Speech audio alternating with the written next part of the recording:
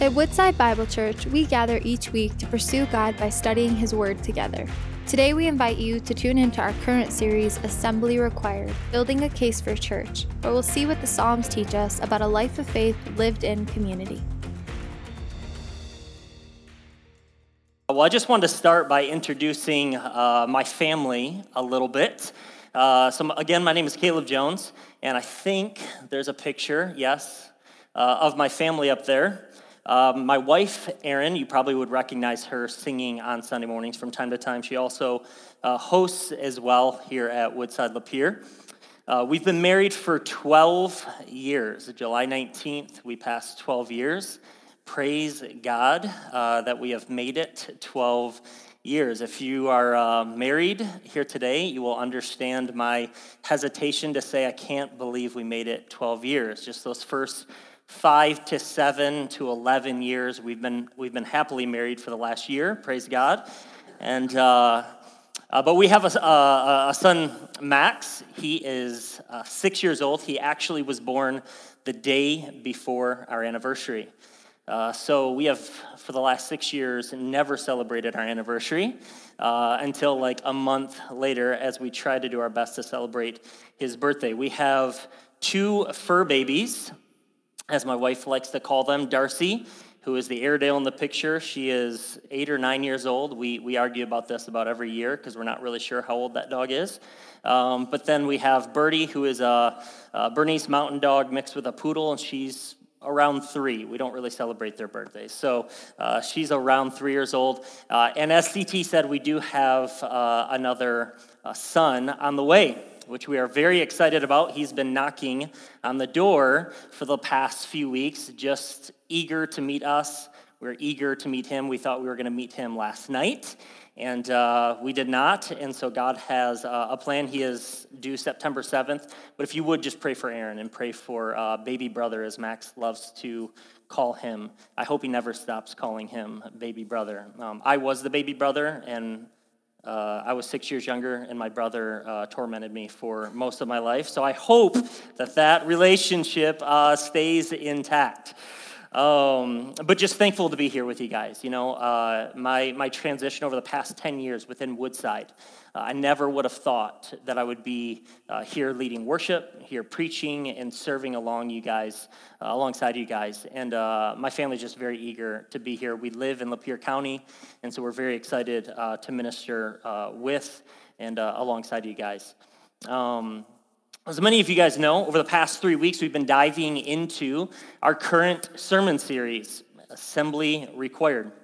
Throughout this series, we're looking at different aspects of corporate worship, different things he calls us to do when we assemble each week. In order to work through this series, we're looking at an individual psalm tied to the aspect of worship. The first week, we looked at Psalm 1 and the importance of God's word. Last week, week 2, we looked at Psalm 51 and the importance of confession. And today we're looking at Psalm 145 and the importance of singing in corporate worship. This is an exciting one for me. As I get to lead worship on a regular basis, we're looking at the importance of singing in corporate worship. Before I read this text, if you'll allow me just to pray for us and ask for a blessing on the preaching of God's word today. God, Heavenly Father, we just come before you as a church body, as a family, asking for your grace, asking that your Spirit would fill us this morning. We're so thankful for the gift of Jesus that you sent to us, and I just pray that through all of these things that we know that you have given to us, that from our hearts, no matter what is going on in our lives, that our hearts would be able to sing your praise this morning. We pray these things in the name of Jesus, all God's people said. Amen. Amen. Well, let's open our Bibles to Psalm 145. The book of Psalms it's in the middle of your Bible. If you open it right to the middle, you'll find the book of Psalms, chapter 145. Psalm 145. A song of praise of David. I will extol you, my God and King, and bless your name forever and ever. Every day I will bless you and praise your name forever and ever. Great is the Lord, and greatly to be praised, and his greatness is unsearchable. One generation shall commend your works to another, and shall declare your mighty acts.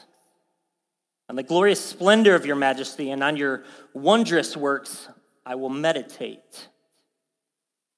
They shall speak of the might of your awesome deeds, and I will declare your greatness.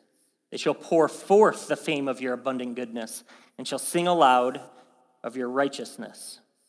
The Lord is gracious and merciful, slow to anger, and abounding in steadfast love. The Lord is good to all, and his mercy is over all that he has made. All your works shall give thanks to you, O Lord, and all your saints shall bless you. There's a lot of S's right there. They shall speak of the glory of your kingdom and tell of your power, to make known to the children of man your mighty deeds and the glorious splendor of your kingdom. Your kingdom is an everlasting kingdom, and your dominion endures throughout all generations. The Lord is faithful in all his words and kind in all his works. The Lord upholds all who are falling and raises up all who are bowed down. The eyes of all look to you, and you give them their food in due season. You open your hand, and you satisfy the desire of every living thing. The Lord is righteous in all his ways and kind in all his works. The Lord is near to all who call on him, to all who call on him in truth. He fulfills the desire of those who fear him. He also hears their cry and saves them. The Lord preserves all who love him, but all the wicked he will destroy. My mouth will speak the praise of the Lord, and let all flesh bless his holy name forever and ever. Well, somewhere around 62 AD, two of the most influential missionaries of the early church were traveling from city to city. A man named Paul and his partner in the gospel, Silas. And one night, Paul had a vision while he was sleeping about a man urging him to come to Macedonia and help them. Macedonia it's another city in the area. So immediately, they go to Macedonia knowing that this vision is from God for them to go and preach the gospel. So Paul and Silas leave where they were, and they take a direct voyage to Macedonia. One day they were near a river and ended up sharing the gospel with a woman named Lydia. This is where Lydia is converted.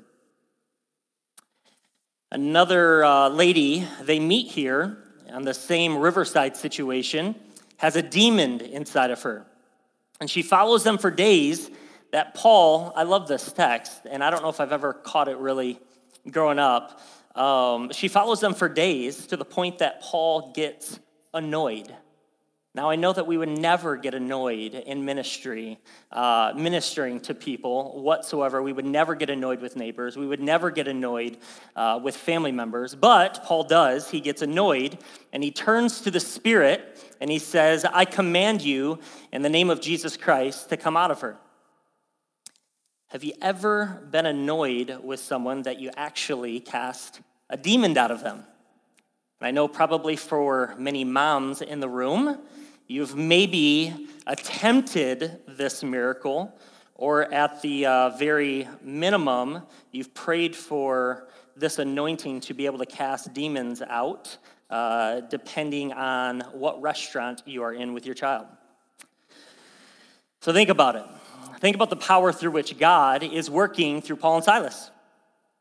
When this last piece happened, when they actually cast this demon out of this woman, the people see this, and they start attacking Paul and Silas. They tear their clothes, they beat them with rods, and after they beat them almost to death, they put them in prison and fastened their feet to the stocks. So let's look at this picture again. Paul and Silas are obeying every command that God has for them. They're witnessing to people, they're baptizing people, they're discipling people, only to get captured, beat to a pulp, stripped naked, and thrown in jail. Now here's the question for us today.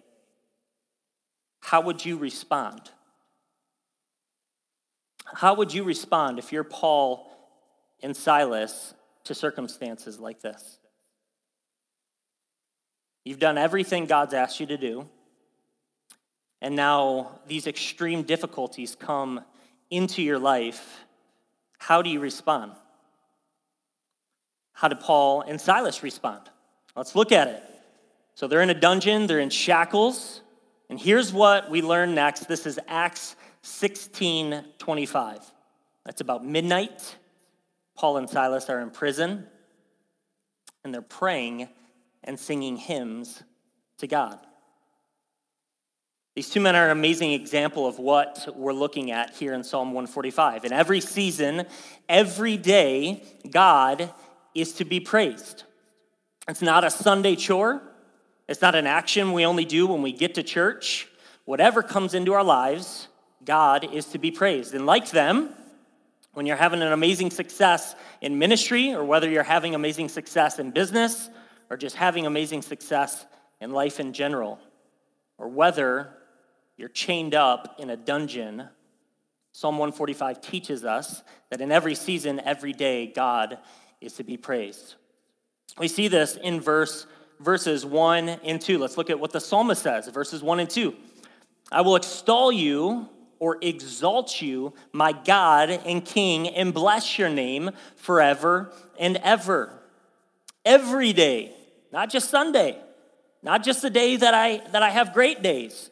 Every day I will bless you and praise your name. Again, he says, forever and ever. It's not conditional for him. It's not a situational prayer. It's not even a promise that if God does something for him, that he'll give God praise.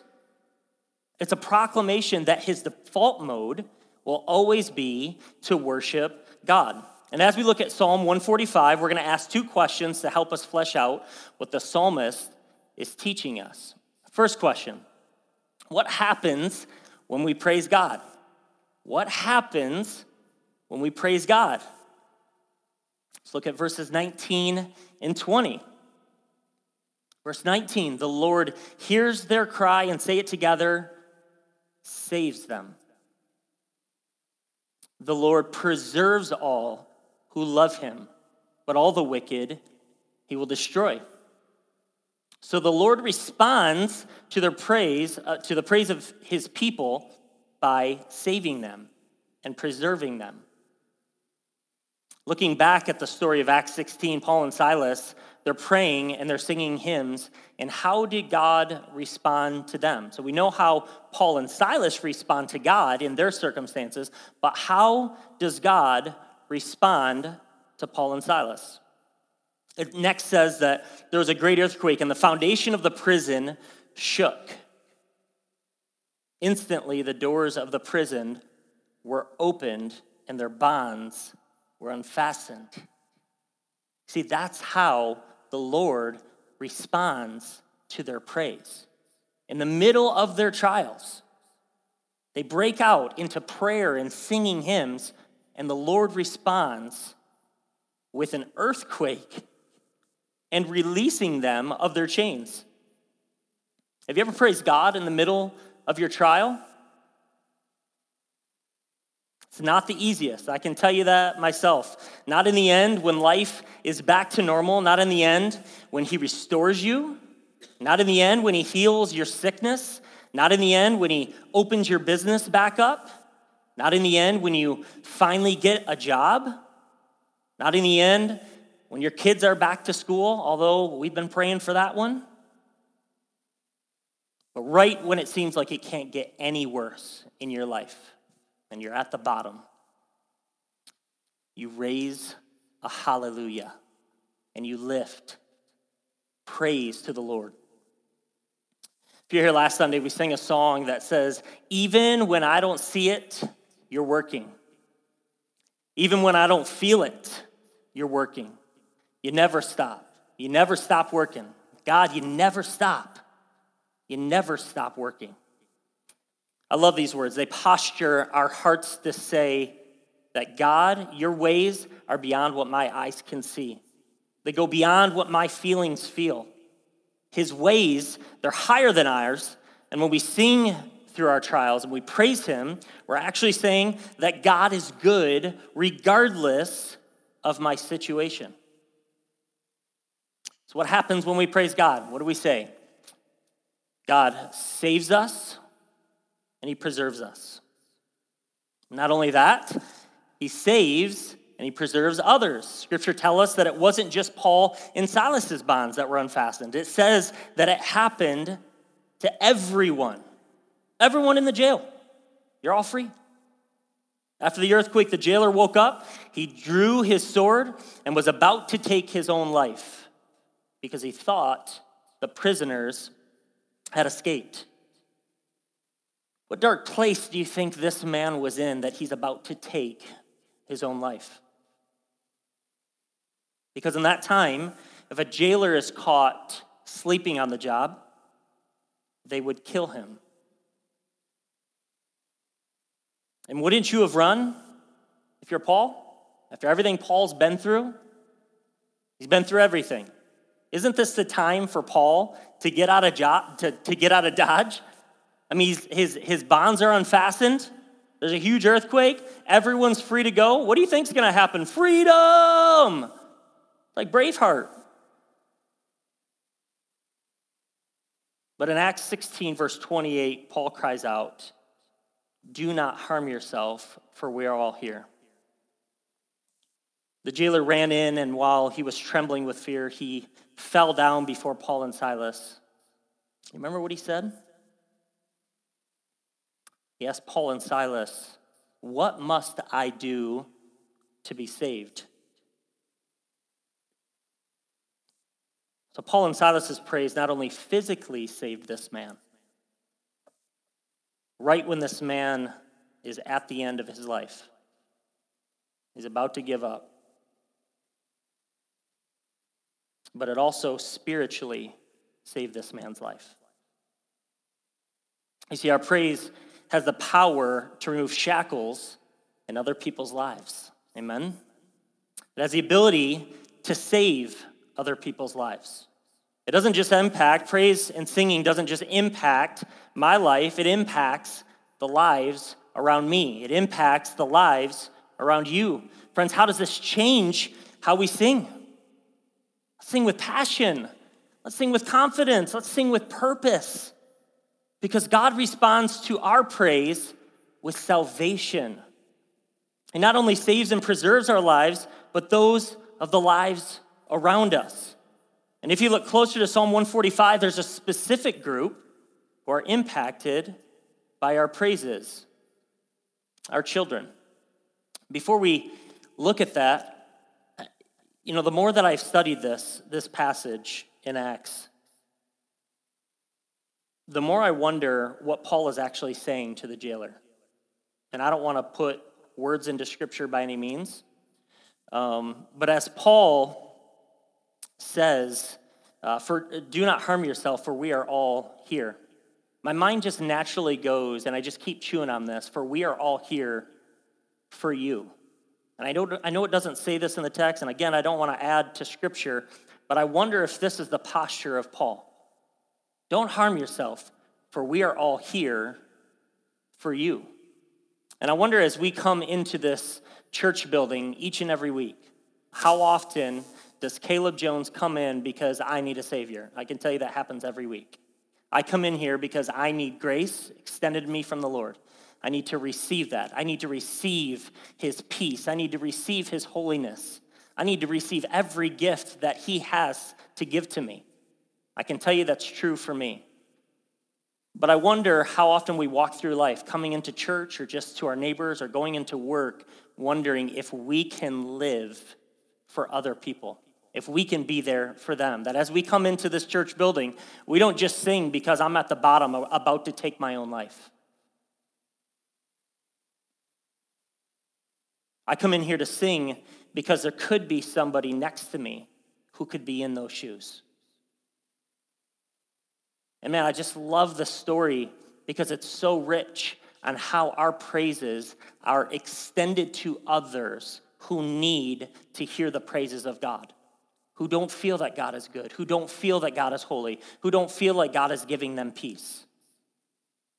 And so I just love this passage and wonder how much more can we come into this room with the opportunity to sing to God but also to bless the people around us. Let's look back to our text at verse 4.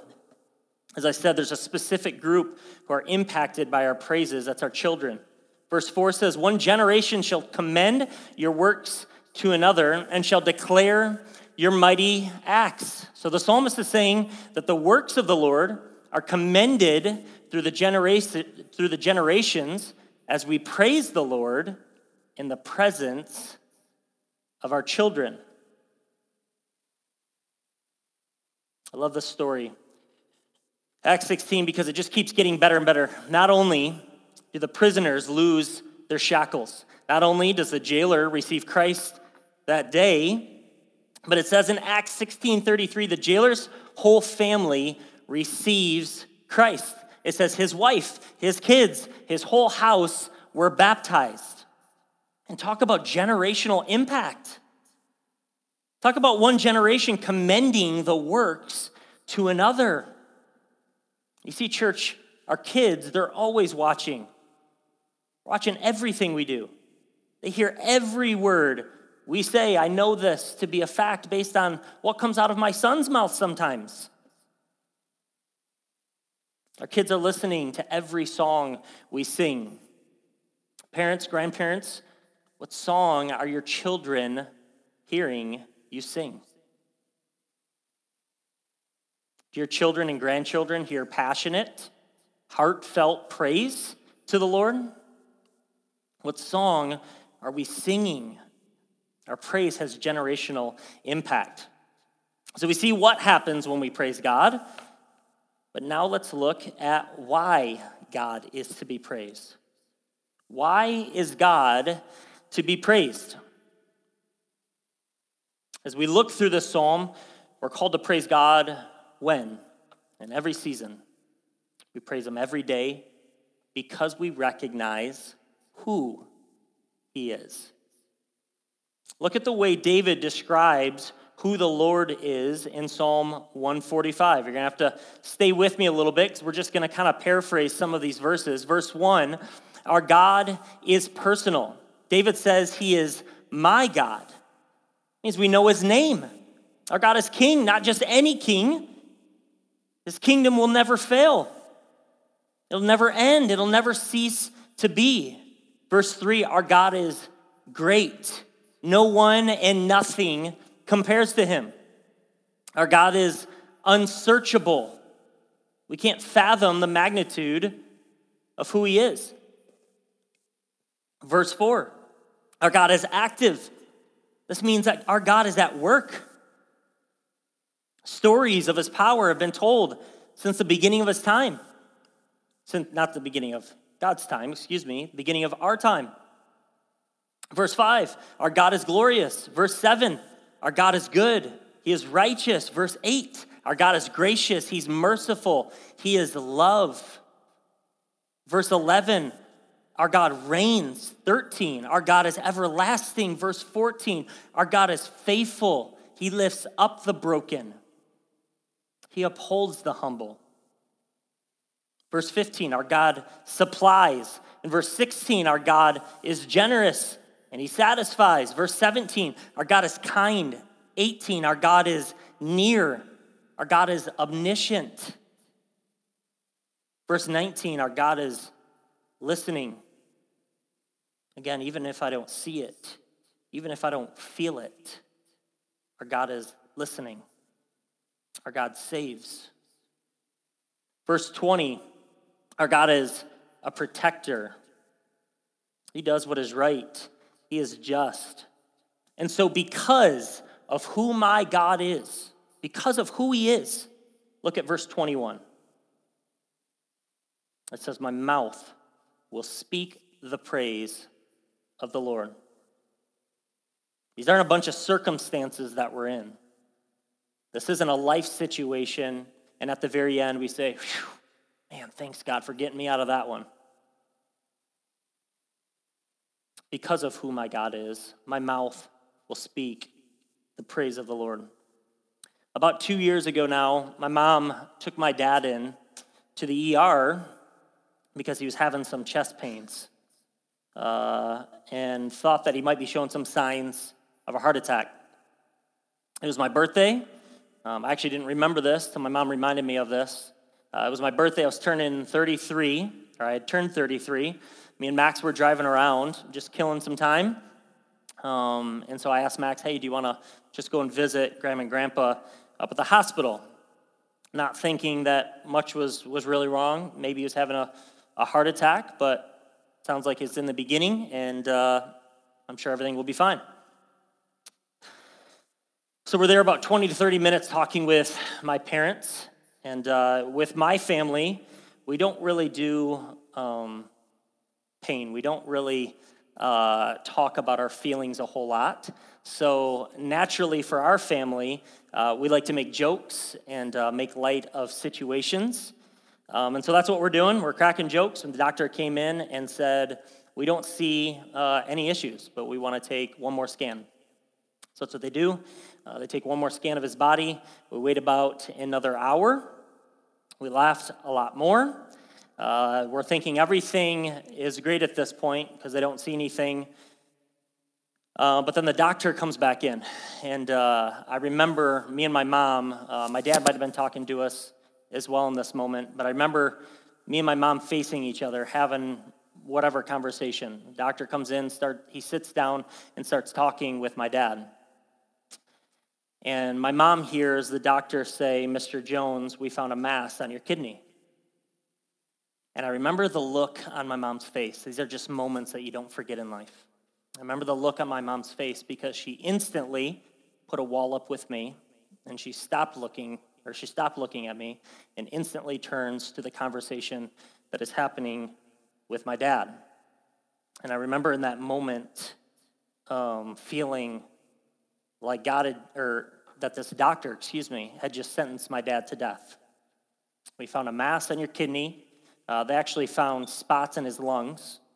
And so the cancer, he had said, we believe you have stage 4 cancer that has metastasized into your lungs. This news broke us. For me and Max to just drive up there thinking, let's just go sit with Grandma and Grandpa. We've never really had anything in our family huge happen to anybody. And this was a wake-up call for us. And I remember, I'll never forget that picture of my mom not talking to me, not listening to me, and just listening to the doctor very intently. We had a choice at this moment in our lives. We can either continue worshiping the Lord, or we can fall away from him and become very bitter, very angry at why God would allow this to happen to my dad. I struggled for probably 2 months every day at work. I remember a retreat that I was even on for student ministry here at Woodside. And I remember just trying to do my job, trying to bring the team in and rally the troops and give everything that I had to God. And I remember my mom calling me and just giving me updates and news getting worse and worse and worse. And those are troubling times. And I think a lot of times we think that God is calling us to just paint this smile on our face. Nothing's wrong. I can come into church and I can just pretend I'm supposed to pretend everything is okay in my life when it's not. We're not supposed to smile because of our circumstances, but we're supposed to look up to our God and to praise him through every storm and through every trial that we have. And I'll tell you, and I'll give you an update, thanking the Lord of where my dad is today. My dad started treatments immediately and is currently in remission. Praise God. And we thank the Lord for every day that we have with my dad right now. God could have taken my dad, but he spared his life. But what would have happened if God did not spare my dad's life? What if he didn't heal him? What then? What are my actions supposed to be? How do I live without a dad? 35 years, I've had a dad who's there for me every day. Now what? Remember Job? Remember the story of Job? greatest of all the people in the East. He's filthy rich, 7 sons, 3 daughters, 7,000 sheep, 3,000 camels, 500 yoke of oxen, and 500 female donkeys. God hands everything over that belongs to Job to Satan. And a messenger comes to Job one day and tells him that his oxen and his donkeys were stolen and his servants were murdered. And while this messenger is still speaking, another messenger comes up and interrupts him and said that a fire from heaven fell and killed his sheep and more of his servants. And while he was still speaking, another messenger comes and says that while his sons and daughters were eating and drinking wine, a great wind came and struck the 4 corners of the house, and it killed everyone. But Job 1:20 says, "Then Job arose and tore his robe and shaved his head and fell on the ground and what? Worshiped the Lord. And he said, 'Naked I came from my mother's womb, and naked shall I return. The Lord gave, and the Lord has taken away. Blessed be the name of the Lord.'" He says, I came into this world with nothing, and I'm leaving here with nothing. What a posture. This posture says that everything I have comes from God. And at any moment, God can just take it all back. It's okay. Why? Because his praise isn't dependent on his circumstances. They're dependent on the goodness of God. Paul lost it all. God allows so much to happen to Job, and yet Job still worships the Lord. He still believed that God is good, that God is love. How can this be? Because he knew that it wasn't the end of the story. The end of the story ultimately leads to an empty tomb in Jerusalem. We can know God is good because he sent his son to live among us. And we can know God is love because he proved it through the cross. And we can know that God is faithful because he rose Jesus from the grave. Brothers and sisters, how are we teaching our children, your family, your coworker, about God's mighty acts? Are we praising God through your brokenness, through your financial struggles, through your sickness, through your loss?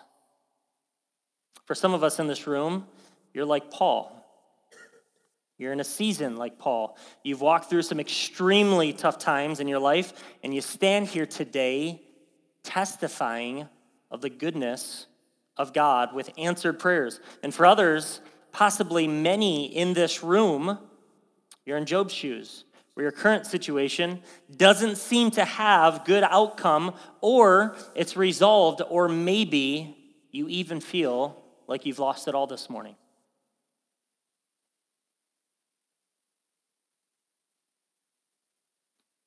Friends, what's your praise dependent on? What's our praise dependent on? The world is watching. Our families are watching. How will you respond this morning? Let's pray. Heavenly Father, I just feel like this is an encouraging message this morning. It's also a challenging message this morning.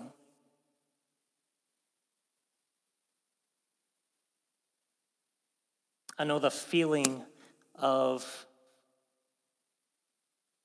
not wanting to praise you.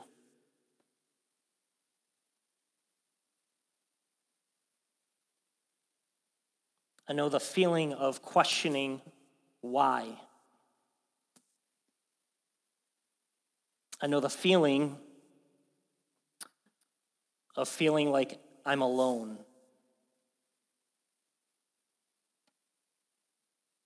And God, I just want to extend a prayer for anybody in this room who is, number one, in this situation like the jailer is. They're done in life, they're scared, they feel alone. They're at the end, they don't know where to turn, they don't know who to talk to. And I just pray that the church today would step up in big ways. I pray that we would not be scared just to initiate a conversation or to encourage someone. I pray that as we sing in church, that we would sing it loudly and boldly, with purpose, with confidence, knowing who you are. It's not about my circumstances. It's not about what's going on in my life. We praise you because of who you are. And so, God, this morning, we thank you for your grace. We thank you for your goodness. We thank you for your mercy. We thank you that you listen to us. God, even when we don't feel it, even when we don't see it, we know that you're good. And I pray that we would stand this morning and testify of who you are. In the name of Jesus, all God's people said, amen. Thank you for joining us as we study God's Word together. We'd love to hear how God is moving in your heart and get you connected into the Woodside Bible Church family. Head to woodsidebible.org/contact to introduce yourself today.